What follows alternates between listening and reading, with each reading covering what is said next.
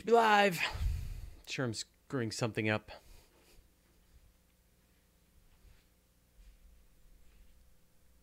Somebody has to say something, or I'm not here. There we go. Victory. Just got to finish a post on Instagram. There we go. Boom. All right. There we go. Done. Hey, everyone. How's it going? So, Monday. What are we going to do? Let's hang out. Let's talk about things in space and stuff. Arjun is asking, can the Weekly Space Hangout find guests for OpenSpace just like they can for the Weekly Space Hangout? Or just your friends? Sure. By all means. So one of the things that I've been wanting to do with the OpenSpace is bring in some of the guests, some of the people who I've been interviewing and for some of the stories that I've been investigating. Like, I'll give you an example. I just did this episode about in situ resource utilization, what's happening with building things in space, and there was the people from Made in Space that were really helpful to us. They provided us a lot of great information, as well as the folks at Planetary Resources. They gave us great graphics and videos and things like that. And I would love to have some of the people come and, have someone from one of those groups join me to talk and to answer questions, just to really get into the nitty gritty of what would the Archanaut look like, or what would the Archid mining robot look like, and how would they work, and where are they from a status. So I think that's one of the ideas that I would really like to sort of investigate. Another example is Brad, sort of one of the principal investigator for the LUVOIR telescope, right? Like, I've brought up LUVOIR a couple of times now. I know you all think it's a great idea. I want to bring in Brad Peterson is the principal investigator, and so we can just ask him questions about LUVOIR, and I think you guys would dig that. So, Arjun, can I get the starts with the bank guy? Yeah, that's no problem. Ethan Siegel, for sure. I could definitely get Ethan to show up and hang out for an hour. So I would love a way to just be able to let you folks directly access these people who are working on some of these projects. And so you kind of are going to have to trust me, right? I'm going to be one of those sushi chefs, and you're just going to say, I'll have whatever you want to make, and I will bring guests who I think are really interesting to the table, and we can go from there. Now, before we get too deep into this, I want to show you something which I'm sure you've had a chance to see, but this is amazing. Check this out. All right, if you can see this picture, this is the first confirmed image of a newborn planet caught with the European Southern Observatory's Very Large Telescope. And so what you're looking is an actual photograph of a newly forming planetary system, and there's a planet there. And this is the first time that has ever been seen. And it's an astonishing feat. And the best part about it is that this is a ground-based telescope, right? This is it's a bunch of telescopes. It's the Very Large Telescope, which is actually 4 separate telescopes in Chile, all working together as an interferometer to gather images. And they've got this special instrument on board the telescope called Sphere, and its job is to do this kind of thing, to directly observe these. So it's going to be able to find planets orbiting other stars. And the hope is, while it does its survey, it's going to turn up hundreds of planets directly observed. So not inferred by the radial velocity method or the transit method. It's going to directly take pictures of planets. So this is just this totally new age, and it's really exciting. And this is one of the first images that is coming out from this new instrument. And so imagine what will happen when you get these bigger telescopes. You get things like the 30-meter telescope, or the overwhelmingly large telescope, the Magellan telescope, and they've got these kinds of instruments on board. I know we want those space telescopes, but it's going to be pretty amazing what is going to happen just from the ground as well. So don't worry about the space telescopes too badly. Julian Martin says, can you please do a collaboration with a YouTuber from the US in which you explain to him the metric system and he has to explain to you the imperial system? So he had to make a very long video. That's a good idea. That's awesome. Especially when we want to talk about qubits or furlongs or smoots.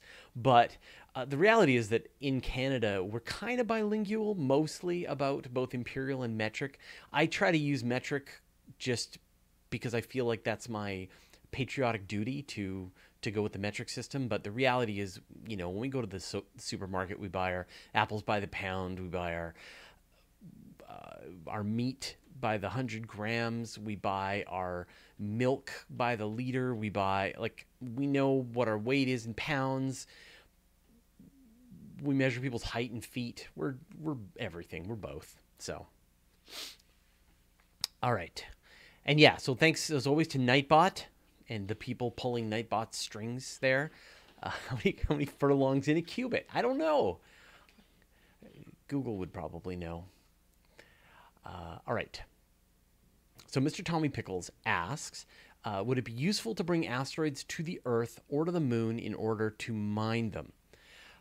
The reality is neither, I think, right? What you want to do is you want to just mine the asteroids where they are, because moving an asteroid takes a tremendous amount of energy. You would have to take an asteroid, you have to put thrusters on it, you would use up propellant to move it anywhere that you would want to go. And if you bring it back into either the Moon or the Earth, you are breaking my number one rule, right? Which is that gravity wells are for suckers. You don't want to try and put this stuff back down into a gravity well. You want to leave it in space. So I think the future is really going to be these mining robots that go to places like, some of these nearby asteroids. They can scour the surface of them, pull off all of the minerals that they want, and send those minerals back to low Earth orbit or to lunar orbit or out to the Moon, to Mars, to be able to construct larger structures in space. And doing that latest episode that I did, the one about in situ resource utilization, ISARU, you really see how little we'll need to build down here on Earth. We should be able to build the vast majority of the infrastructure that we require out there just in space. So I don't see us needing to really bring stuff back to Earth, bring stuff to the Moon, unless you want some of that material down on the Earth. But no, just leave it in space. It's so expensive to take stuff from Earth up to space. Just leave it in space. Paranor is saying, okay, so Sergio Botero says James Webb Space Telescope 2029. So I don't know if you saw XKCD today posted a great comic. I'll see if I can find it actually, because it was awesome. And the gist of it was that I guess Randall had James had looked at the various dates for when the James Webb was going to be predicted that it was going to be built. And then, okay, here we go. So you can see here, these were all the dates that they predicted when James Webb would be released. And he's guessing now late 2026. So that's when we'll see. You can see sort of all of the dates, the revised launch dates. So I think the March 2021 is going to be pretty close to when things actually happen. This latest report is really good, really detailed, is by an independent people, and they really dug into Northrop Grumman's development efforts and got a much better sense as independent the status of where this project is. So I think we will see that this feels like a much more realistic date now, but again, who knows, right? Maybe it will be 2026. I wouldn't be surprised. So I think it was awesome. All right, let's move on. A.V. Scott and Flower asks, could James Webb be launched on a thicker rocket like the BFR to simplify its unfolding? No, right? The whole point of James Webb is it has been constructed. It's ready to go, right? They've built all the instruments. They've built the mirrors. They've built all the folding, unfolding. All of the parts are all ready to go. They know the fairing they're going to be using. They're going to be using the Ariane 5. to then go and change it to be able to go into a BFR, which is a rocket that doesn't even exist yet, would probably require a lot more additional engineering. So just like they know what they need to do now, they should just keep going until it's done. So Adam Lane asks, if a supernova went off from a nearby star, what would we see? Would the light come in a blinding flash or slowly brighten? Could it be harmful to look directly at it? It all just depends on how far away you are from the supernova. So I think, for a supernova to actually be deadly to us, you need to be within a few dozen light years of the supernova explosion. And essentially what would happen if you were that close is, it would be incredibly bright, and it would tear away the ozone layer of the Earth. And so we'd more die because we were exposed to the radiation of the universe. If and if it was, a lot farther away from that, then it would just look like a very bright object in the sky. Supernova would brighten up pretty quickly. That initial flash happens, as the layers are falling in on your supernova. It's happening at a significant portion of the speed of light, like 70% of the speed of light, as the layers are falling inward. So at that point, you're going to see a flash. It's going to brighten up quickly and then fade away over the course of several days, weeks, and maybe even months, depending on the kind of object that it is. But, if, say, Betelgeuse went off, it would be visible brightly in the sky. So even in the daytime. Julian Martin says, I know you often talked about it, but could you do a video about how to start with a telescope and which one to buy? Yes, that's a really tough topic to do, because you kind of need a bunch of telescopes in front of you that you can sort of show how they work and how to show them off and how to point them at different objects and things like that. So I think that's it's definitely a topic that I want to do, but it would require going to a place where there would be a lot of those telescopes that I can kind of get my hands on and then work with them over a period of time. So I think to properly do it would require more kind of resources than we have at our disposal right now.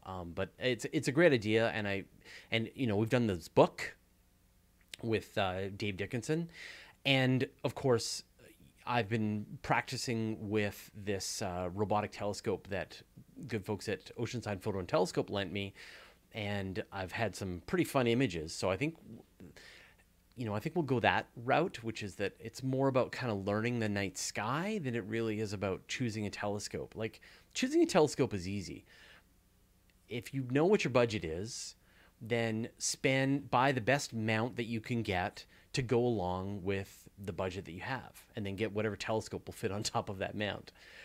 If you just want to do visual observing, just buy a Dobsonian. Buy like a 6-inch, 8-inch light bucket. They're just a few $100s, and they let you see the planets and the moon and some of the brighter deep space objects, Andromeda, star clusters, things like that. And even before that, I recommend everyone get binoculars. Start with binoculars and just learn the night sky. So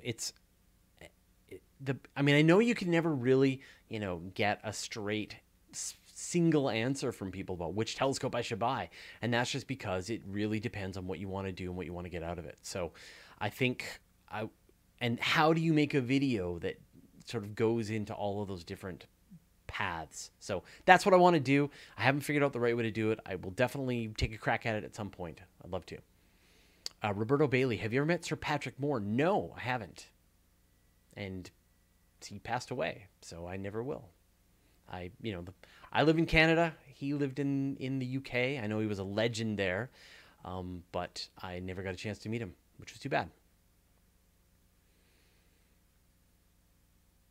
Arjone asks, how many LIGO-like detectors are planned? How many are functional now? What do we get with each new one? Right now, there are the two main LIGO. So LIGO, of course, these are the gravitational wave detectors, the ones that have been detecting these colliding black holes, the ones that detected the colliding neutron stars. And the two, in the United States, there's two detectors. There's the one in Washington, and there's one in Louisiana, I think. And then there's a third detector, which is out of Europe, called Virgo. And it was because they had access to that third detector, the Virgo one, that they were able to sense the direction from where the colliding neutron stars happened. And in fact, what happened was the collision happened within the detector's blind spot, so they couldn't detect that third they couldn't detect the gravitational wave in the Virgo experiment, and so they knew that it had to be in the blind spot of where it is, and sure enough, that's where it was. There's another instrument that's being created in India right now, and there's another one that's being worked on in Japan. So over the next couple of years, there will eventually be, I think, 5 major detectors on Earth. And then, of course, the big addition will be when they build the LISA instrument, which is going to be a space-based gravitational wave detector. But the great part about this is, like, each one just gets added to this network and makes each one more effective and more sensitive. So more detectors, more better. All right. Let's move on. Let's see. Todd Larson says, "Hi, Fraser. What do you think we would find if we could go and scoop up some matter from the surface of the sun in the far future with advanced tech? Would it be a gas or a solid?" The surface of the sun is hydrogen, mostly hydrogen and a little bit of helium. So what would you get if you could scoop that up? I mean, obviously it's very hot, but if you could get it away, then it would cool down and it would just behave like hydrogen gas and helium gas. And so they would float in the atmosphere of the Earth, and hydrogen would want to light fires. So it would be a very expensive way to get hydrogen. All right, let's get some more here. Jamie asked the same question twice. What is the last atom theory? I have no idea. Sorry, haven't heard of that. I mean, what you're asking. So Jim Becker says, "What is the last atom theory? The last atom attracted to the gigantic, humongous, unimaginable black hole that triggered the Big Bang." So you're making a bunch of assumptions there, right? So you're saying that there was a black hole that triggered the Big Bang, and if that's true, then you know more about the cosmos than all cosmologists, and you get to have a Nobel Prize, right? The reality is that nobody knows what triggered the Big Bang. There is no way, really, and there may never be any way to know what came before the Big Bang. There is just, we can look back at the movements of all of the galaxies and calculate how they were once in one single place. And the cosmic microwave background radiation is this way of knowing that about 380,000 years after the Big Bang, the whole universe was cool enough that light could finally escape. And so that just gives you more evidence that once back in time, everything was together in this one location. And as you keep mushing things together, you get to a time where the whole universe was acting like a star, and then you get a point where the individual protons could form, and you keep going back, all the fundamental forces come together, and then you get to this place where your math just fails, and they call it singularity, whatever, and we don't know what came before that point, and we don't know what series of events triggered the Big Bang, and we may never know. So we just don't know what came before the Big Bang. Sorry. And so, big is a black hole? Great. We don't know. Bald Boy 2. Hey, Fraser, wasn't there supposed to be a picture of Sagittarius A coming? Yeah, you're talking about the Event Horizon Telescope. And this was this collection of all the radio telescopes across the entire planet and even some in space. And they were going to take a picture. They took a picture within the radio spectrum of the black hole that's at the core of the Milky Way. And the problem was that one of the telescopes was in Antarctica, and so they could only take this image during they took the image while it was winter in Antarctica, and then they had to wait until it's summertime there to be able to even bring the data out of Antarctica because the weather's so bad. So that's been done, but now they are compiling all the data, and the most recent number that I've heard is sometime in spring of 2019. But we just don't know. I'm surprised they haven't released some information because everybody is really excited about to see what this is going to look like. But so far, we just haven't seen any information yet. George Lancaster, can concrete be made by space-only materials? Yeah. Well, so everything that's on Earth is out in space except for life. So all of the raw materials that you would need are out in space. They have done in that video that I just did all about ISRU. They were able to make concrete out of lunar regolith. And so the one thing that they want to add is this magnesium oxide, I believe, and as sort of as a binding agent. So again, magnesium is going to be out in space. Oxygen is going to be out in space. So yeah, all of the things that they need to be able to build the regolith crete, mooncrete, is available on the moon. You just need to bring power to the table. Fernanda Bacher. Hey, Fraser, there will be an eclipse later this month. Do you have any tips to see it better? For starters, don't live in North America, right, and South America. We are out of luck this time around. It's going to be the folks in Europe. Africa is going to see it best. The Middle East, parts of Asia, Australia are going to be able to see this lunar eclipse. Lunar eclipses are the best because you don't need to do anything. You just go outside at the right time and you look for the moon and you just watch the moon, and it's great. It feels like magic because these chunks get taken out of the moon, and then when the moon is fully covered up, it turns this beautiful red color, and then you can see sort of the moon reappear again, and then the shadow is gone, and it's really easy to see. There's no special tools involved. You just watch it with your eyeballs and enjoy, and it's totally safe. So do that.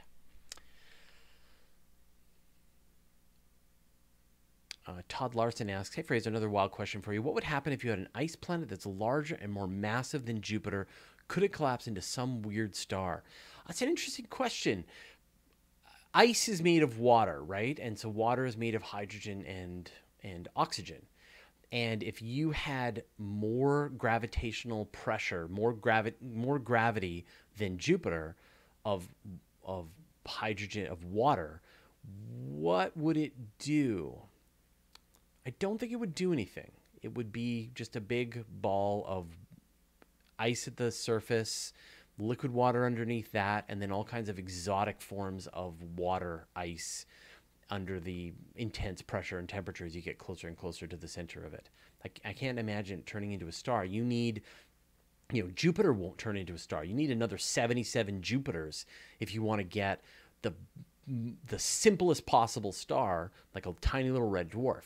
So if you had a million times the mass of Jupiter, then maybe something interesting would happen, but you'd have to get pretty beefy before you would have something that wasn't just a big ball of ice. But, remember, journalist, not astronomer. Mr. Tommy Pickles, how far would you need to travel before the constellations are unrecognizable? You have to go pretty far. If you were over in Alpha Centauri, all of the constellations would look roughly the same, except there would be the sun in one of its constellations. I don't even know what constellation. I'm sure somebody knows this. What constellation would the sun be in from Alpha Centauri? That's an interesting question. If someone knows the answer, please throw that in the chat. But so the sun would be a new star in a constellation, and you obviously wouldn't see the Centaurus constellation. But if you went farther and farther out, if you went 10 light years, 20 light years, then some of the stars would start to disappear. But the reality is that most of the stars that you see in the night sky are actually very bright stars and are sort of various distances away, from tens of light years to a few hundred light years. So if you went 1,000 light years away, you could make the sky look pretty different.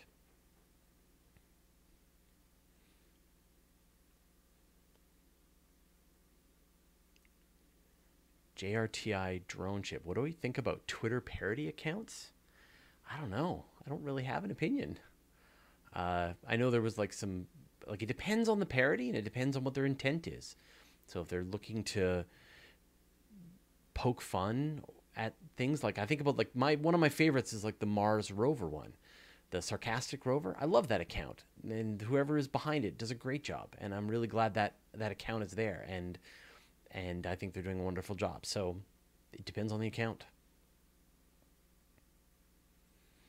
Charles, that is all. I watched a bunch of your videos lately, and you often mention ozone as a marker for life. Why is that? Feels like I should know, but yeah. So in a more recent video, I recanted, and it's about 6-8 videos ago. I did an episode on biomarkers and how it actually turns out that the search for biomarkers is going to get a lot more difficult than I think people had originally thought. But the reason that ozone is one of these potential biomarkers, one of these indications that there's life on another world, is that you know, when you point your telescope at another planet across space, you're going to be looking for things that are in the atmosphere of that planet that can only occur because life is generating it, things that are unstable. Here on Earth, if we didn't have all of the life, we wouldn't have all of the oxygen that we have in our atmosphere, whatever it is, 23% oxygen, you wouldn't see that. But it turns out that knowing, you know, if you observe another planet and you detect oxygen, that doesn't necessarily tell you how much of the atmosphere is oxygen. And there are natural processes that can generate oxygen. So one of the big challenges that various groups are working on right now is to try and come up with a series of biomarkers that they can then use, because this next round of telescopes like James Webb and things like that is going to be able to directly image the atmosphere of other worlds and be able to answer some of these questions. So they want to know what they're going to be looking for. So I would... oh, there you go. XE4 says, according to Universe Today, it would be in Cassiopeia. That's awesome. Man, I probably even wrote that article. I remember us doing that. So that's really, really funny. Okay, thanks. So there you go. If you were in Alpha Centauri, the sun would be in Cassiopeia. Which I wonder how it would mess it up. Now I want to see what it would look like. All right. Steve Schmar. Would a Mars habitat be able to somehow have Earth-like gravity inside? That is a tough question, right? And this is one of the problems with going to Mars, is that the gravity on Mars is only a third of the gravity on Earth. And so the question is, if you go to Mars and try to live and procreate and have babies, are the babies going to be healthy? And we don't know what is going to happen in that kind of low gravity.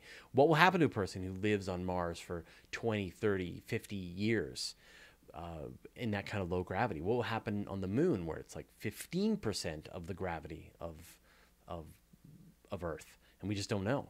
Now, there have been some ideas on how you could solve this. I mean, the same idea where you would build a centrifuge and you'd spend some time in the centrifuge, they could do that on Mars. So they could have some, I've seen some ideas for this where it's like it's like a gravitron, right? Like a big train that goes around, and you get on the train and it's kind of half tilted and then just goes around in a circle, and you just spend time in this train. So it adds,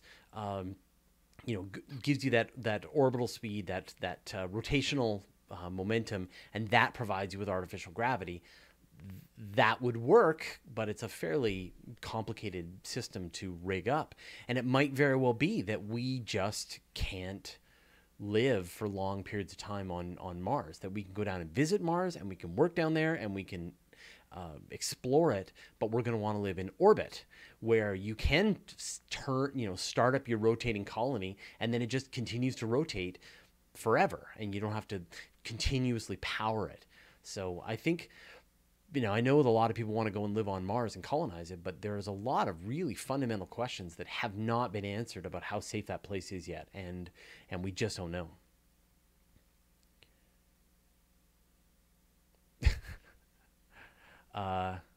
Charles, that is all. New to all this is just amazing. Ask a question like this and get an answer like we're talking face to face. I know. It's It's cool. I really enjoy the question shows, and I enjoy these live shows. It's, I know you think I'm doing this for you, but actually this is really good for my brain to really know what questions people are interested in. And a lot of this turns into, it helps me figure out what I don't know, what parts I know less. So now I know that it's in Cassiopeia, right? And I sort of build these little facts one at a time. So, and it helps me get ideas for future shows. So I really enjoy this, and it's totally worth doing. And it's kind of a balance, right? Like I know sometimes I'll bring on a guest, and it's really fun to have that guest. And I also like to just hang out and just answer questions, and not have a guest, because it's sort of, I don't know, it just feels like it's just like sticking our faces in this stream of knowledge. So anyway, I'd love to know what you think. Robert Wacko says, I'd love to see the NFL, MLB, NBA extended to lunar and Martian gravity someday soon. Any thoughts? Watching sports on lower gravity would be pretty amazing. Almost any sport would be wildly entertaining, I think. Think about like, in baseball, right? Like if you were on Mars, you could hit the baseball 3 times as far. You could throw 3 times as far. People could jump 3 meters into the air to catch a ball. People could do really amazing things. Same thing with football. Same thing with, a person could jump in football. A person could jump over their opponents while they're running at them. That would be weird. But the lower gravity would mean that you would have to learn a new way to run, because it's actually very difficult to be able to run in that lower gravity. And so you'd have this sort of weird hopping. Like if you see the way the astronauts hopped around on the surface of the moon, they had to hop around, which you'd have to learn these ways to move. So it would be pretty fascinating. I would love to see it. Baseball. Tommy Pickle says baseball with jetpacks. Canada legalized it. Space to open space. Yeah, apparently Canada did legalize marijuana. And apparently it's a big problem for Canadians visiting the border now, visiting the U.S. border. So, Avy Scott and Flowers suggest bingo on the moon.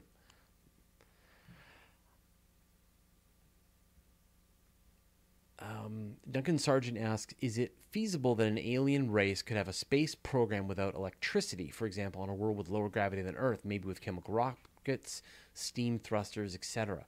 That would be... It would be tough to have another kind of technology on another world, right? That the laws of physics as we understand them, that you burn things, that you can use nuclear fission, that you can create electricity. I mean, those laws of physics are going to hold on other parts of the universe. And so it's most likely that they're going to consider all of the different kinds of technology at their disposal, and they're going to use the ones like we have that provide them the most bang for the buck. And it's hard to beat chemical rockets, right? They work really well. I mean, yeah, it's a bomb that's going off, but it gets the job done. So I can't imagine steam power ever being able to provide the kind of energy that you require to be able to get into space.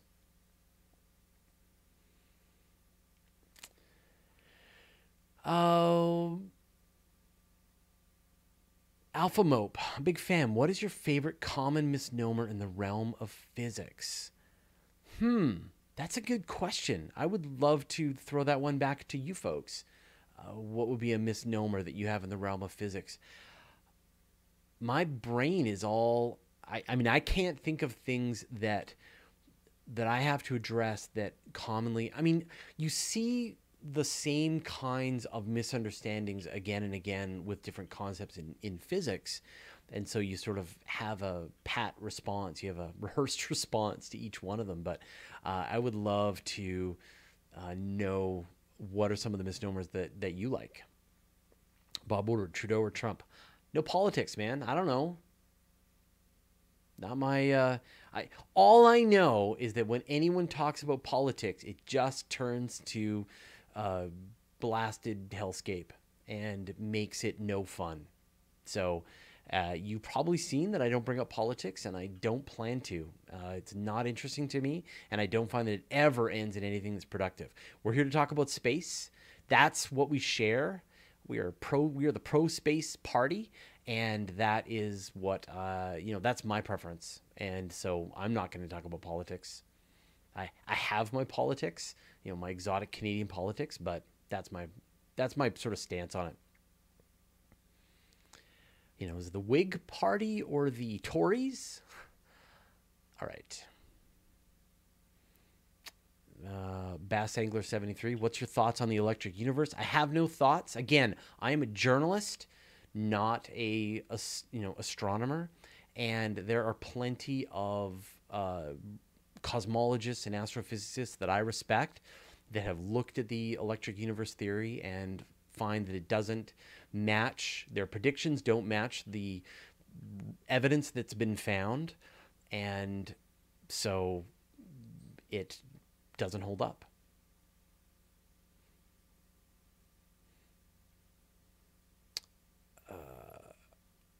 Let's see. Maybe Scott and Flower. I have an idea for artificial gravity for the BFR. Should I tweet the image to Elon? Yeah, totally. He loves Twitter and loves to answer people's questions. You should totally do it.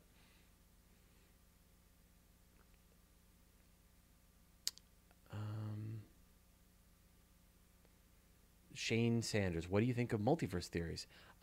I don't, again, I'm a journalist, not a cosmologist. And so, there are plenty of ideas for the different kinds of multiverses that could be out there, from the quantum, like the various ideas of quantum mechanics, how new universes could split off every time new decisions get made, to the kinds of multiple universes that could happen because of inflation. And one of the implications of the theory of inflation sort of demands multiverses, but until we can detect any evidence that any of these things exist, we really won't be able to go any farther. And it's entirely possible that we'll never know. Again, we'll never know what came before the Big Bang, and we'll never know what's outside the universe. Justin Ostertag, say we had the tech to do so. Could you pump enough gas into Jupiter to increase its mass and turn it into another sun? Yep, no problem. All you would have to do is find another 77 Jupiters. So if you take Jupiter and you crash another 77 Jupiters into it, you can make a star. Terry Weaver, what do you think the idea that life started on comets, long, stable cycles of low variation, could dust Earth with proto-life early? One of the things that's really fascinating is how much organic material is being found out in space. And for example, on Ceres, they had found some organic molecules, these things called aliphates, essentially sooty material that likes to burn. Propane, butane, these are all sort of in this same family. And they found some of these things on Ceres, which is pretty amazing. And then more recently, they found more than they were expecting.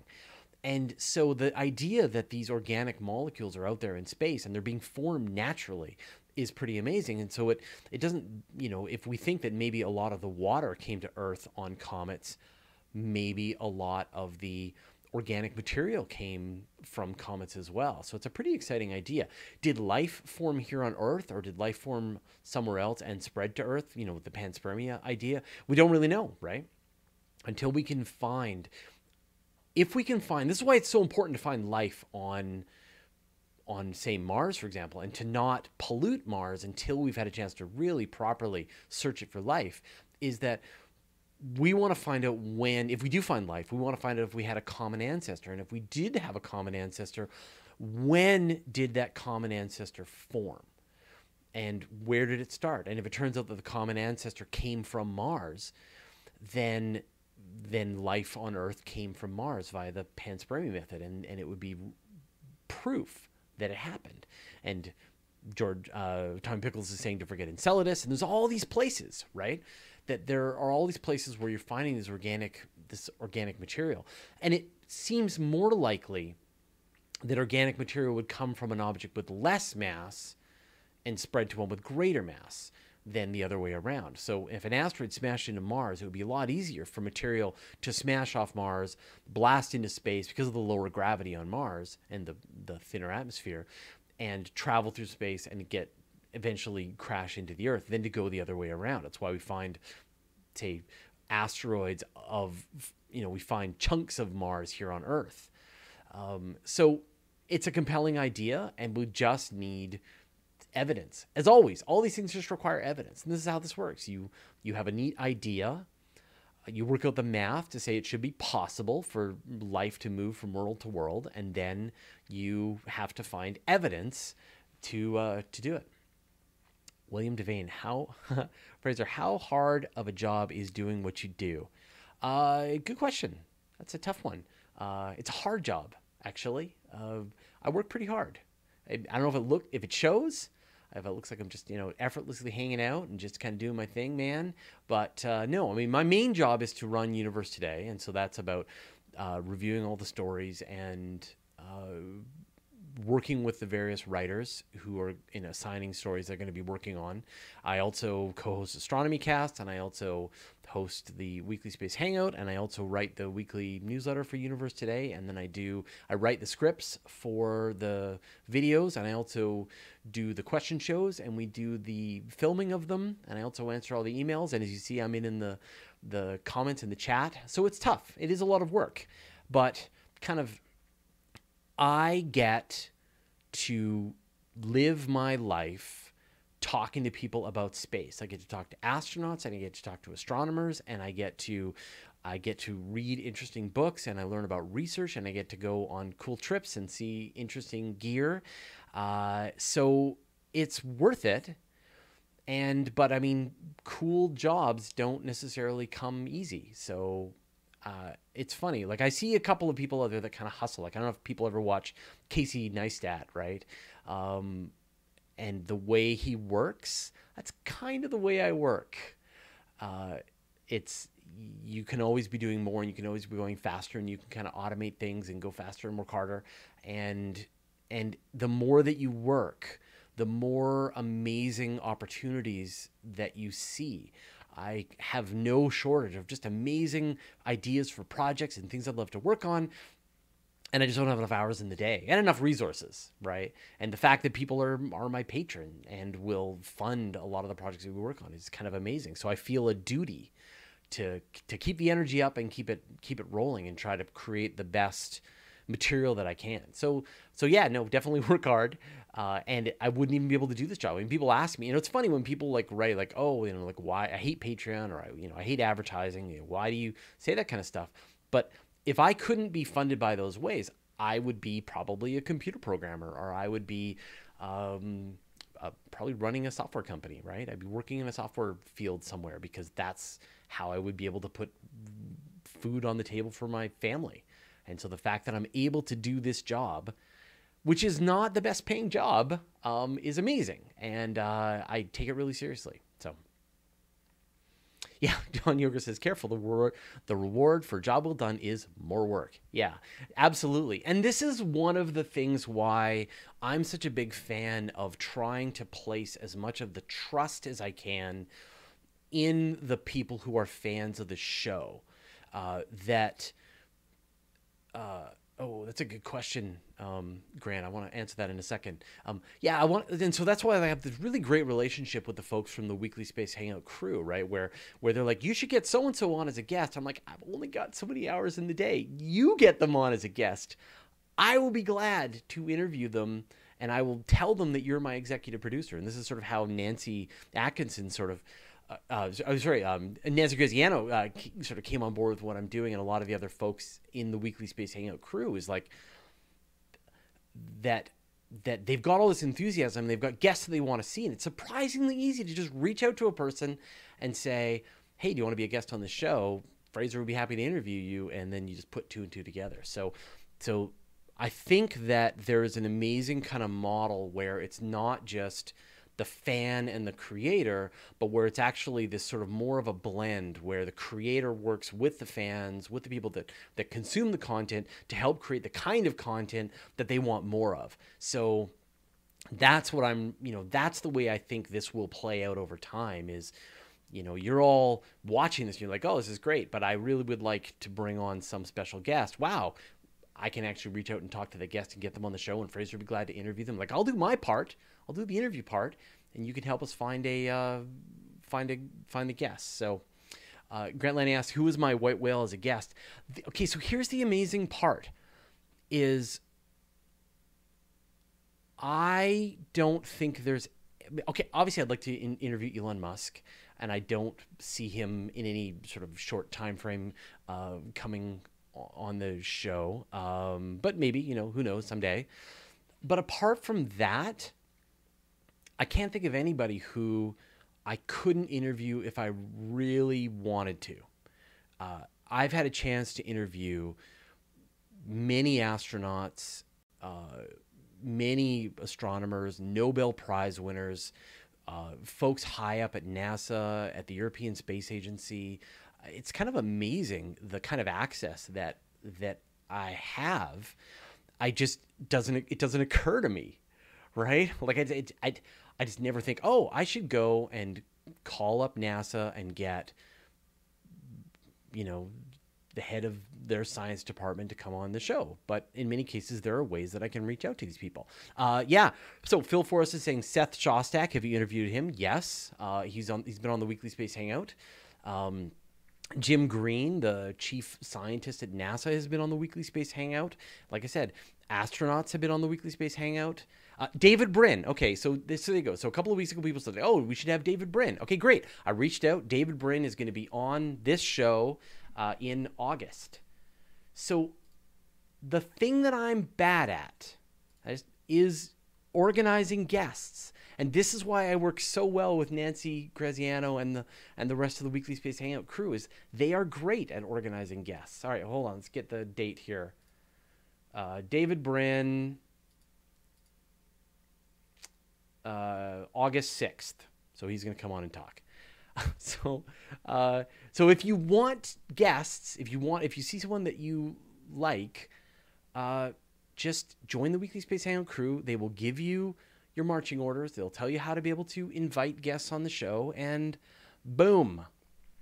Max Tegmark, I'm sure we could get him. That's not so hard. Dennis E. Taylor, the writer of the Bobiverse, I'm sure we could get him. And he just wrote a new book that I'm sure he'd be happy to promote. The trick is you want to invite these people when they are looking to promote their projects. We could probably get people from The Expanse. So I need your help to join that group to be able to help bring on some of these guests. And then boom. And so the David Brin one, I happen to, know David Brin. And so I was able to go, hey, David, do you want to come on the show? And he's like, yeah, I'll be on the show. And then that was really easy for me. And so that's it. Maybe I'm kind of lazy. I work hard, but I'm lazy. Sean Carroll, that would be no problem. I'm sure we could get Sean Carroll. So literally anybody you can imagine, we can probably interview. I just can't think of all the ideas. So help me. Help you. All right. Thanks for the maple syrup funds. Australian. Our dollars are like exactly the same amount. Stefan Bradonjic. Hi, Fraser. What is the best method of spacecraft propulsion in your opinion? My Don Pettit, already interviewed on the Weekly Space Hangout. All right. Or maybe we haven't. I thought we have. Anyway, so best method of spacecraft propulsion, in my opinion. It just depends on what you needed to do. So chemical rockets are the best way to get them off of the planet.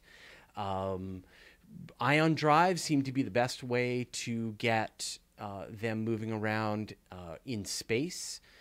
The nuclear rockets seem like a really cool idea, but there's a lot of challenges in getting them going. So you just need to have the right rocket for the right environment.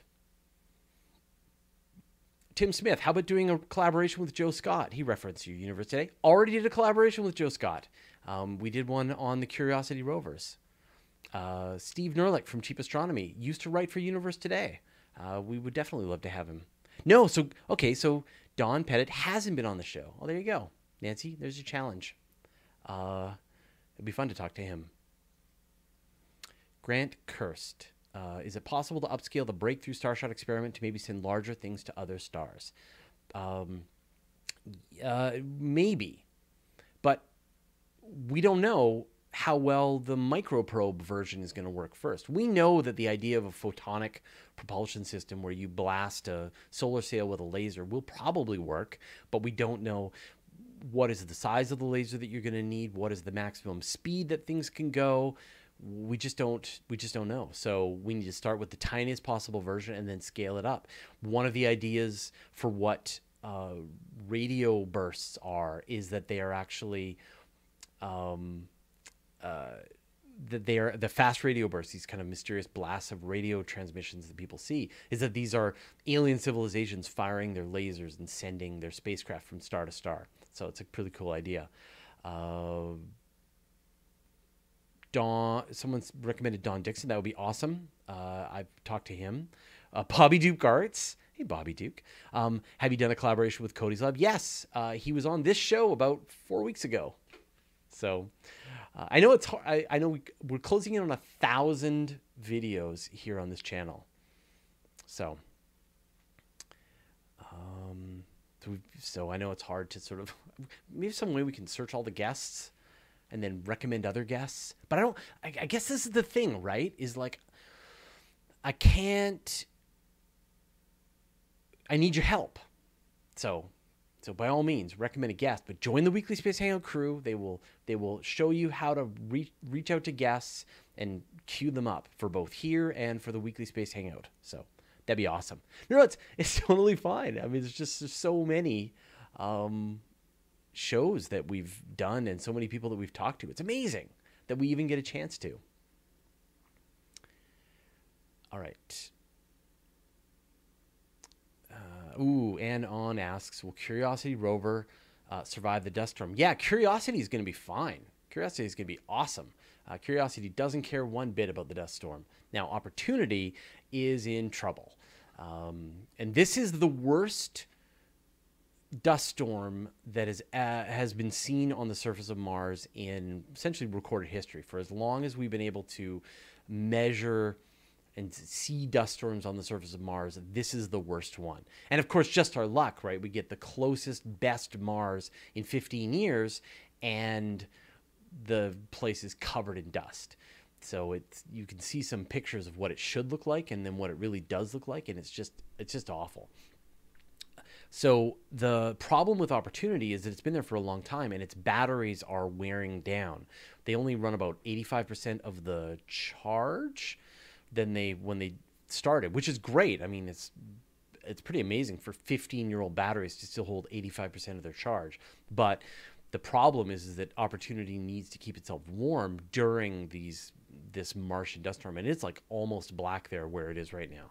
So we're not going to know until the dust storm clears up, and that's still probably a couple of weeks away before the dust storm finally clears up, and then they're going to try and reconnect with Opportunity, and hopefully it will come back, and maybe it won't.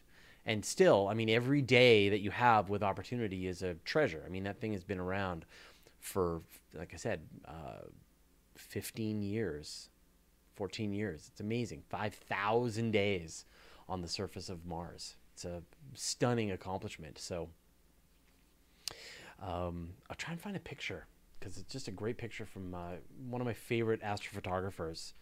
A guy named Damien Peach just takes these just incredible pictures. It's like he's got his own Hubble Space Telescope. There we go. Someone's mentioning Dave Dickinson. We will absolutely get Dave Dickinson to join me. In fact, I think, here we go. Check this out. All right. So, I don't know if I can make this go.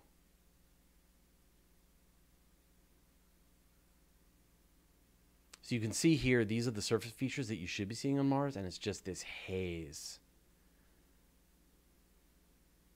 But this is an amateur with a ground-based telescope. Amazing.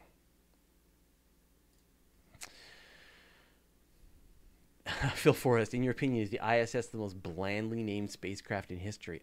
Yeah, I guess so. I never thought of that. But yeah, it's kind of a bland name, isn't it? The International Space Station. But it's an appropriately named spacecraft, right? It's a collaboration of many countries around the world that work together to build a space station in space. So I understand. It's probably the name I would come up with. Mike McHugh, do you have a question that you think Elon may have been asked, may not have not been asked in previous interviews? That is a great question, man. So when I interview people, I'm trying to. It's an interesting process, and if you've never kind of done this, it's a bit like a sport. Like, you're trying to figure out what the landscape is. And the more you know about them, the more you know the answers, and the more you know about your audience, about what your audience is familiar about, then you can cut through a lot of the boring parts and really get to the meat of the interview. And so, like, if I was talking to Elon Musk, I would be going into really kind of excruciating detail about how this works, how that works, how does the BFR it's going to fly, what are the speeds, the velocities. I would want to know a lot of those kinds of those details, but also some of the larger sort of philosophical implications of that spacecraft and what it's going to be able to do and what it could be able to do down the road. What has he been imagining?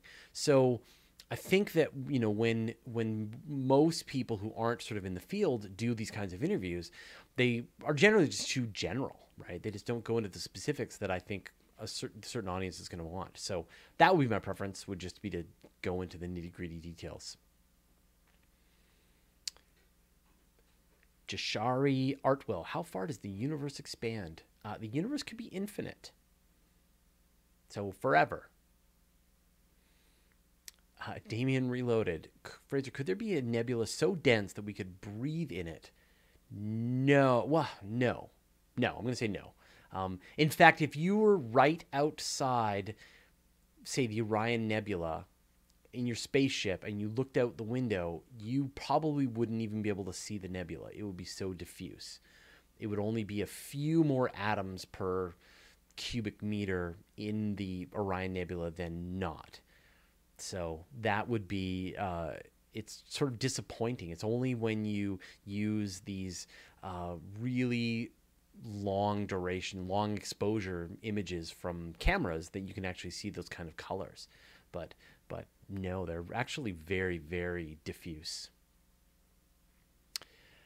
All right, 2 more minutes and then we'll wrap this up. Spanish Onion, thank you.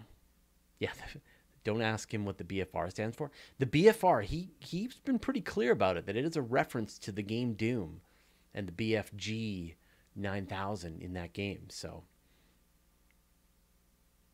yeah. All right, so I'm just going to wrap this up. So, as you probably know, I'm on a bit of a hiatus. So we're Astronomy Cast and the Weekly Space Hangout. We are taking a break until we get back in September. I'm probably going to be taking a hiatus from this for about 3 weeks, I think. We've got some episodes still in the can for the actual, for the coming out on the channel. We've got Space Navigation is being edited by Chad right now. And then we've got, after that, the missing matter. The missing baryonic matter has been found, and that's we're going to shoot that tomorrow, I think. So there should be still some content while we're gone, but it's going to get a little weird over the next couple of weeks. And then I'll be back, and we'll get cranking again. So thanks, everyone, for watching. Thanks, as always, to the good folks at the Weekly Space Hangout crew who are all over in the chat. I really appreciate your help. If you want to join that community, if you want to help get some guests, you should join that community. Go to wshcrew.space and hang out with them and chat with them over the summer while we wait for all this stuff to come back. All right. I will see you all in about 3 weeks. Thanks, everybody.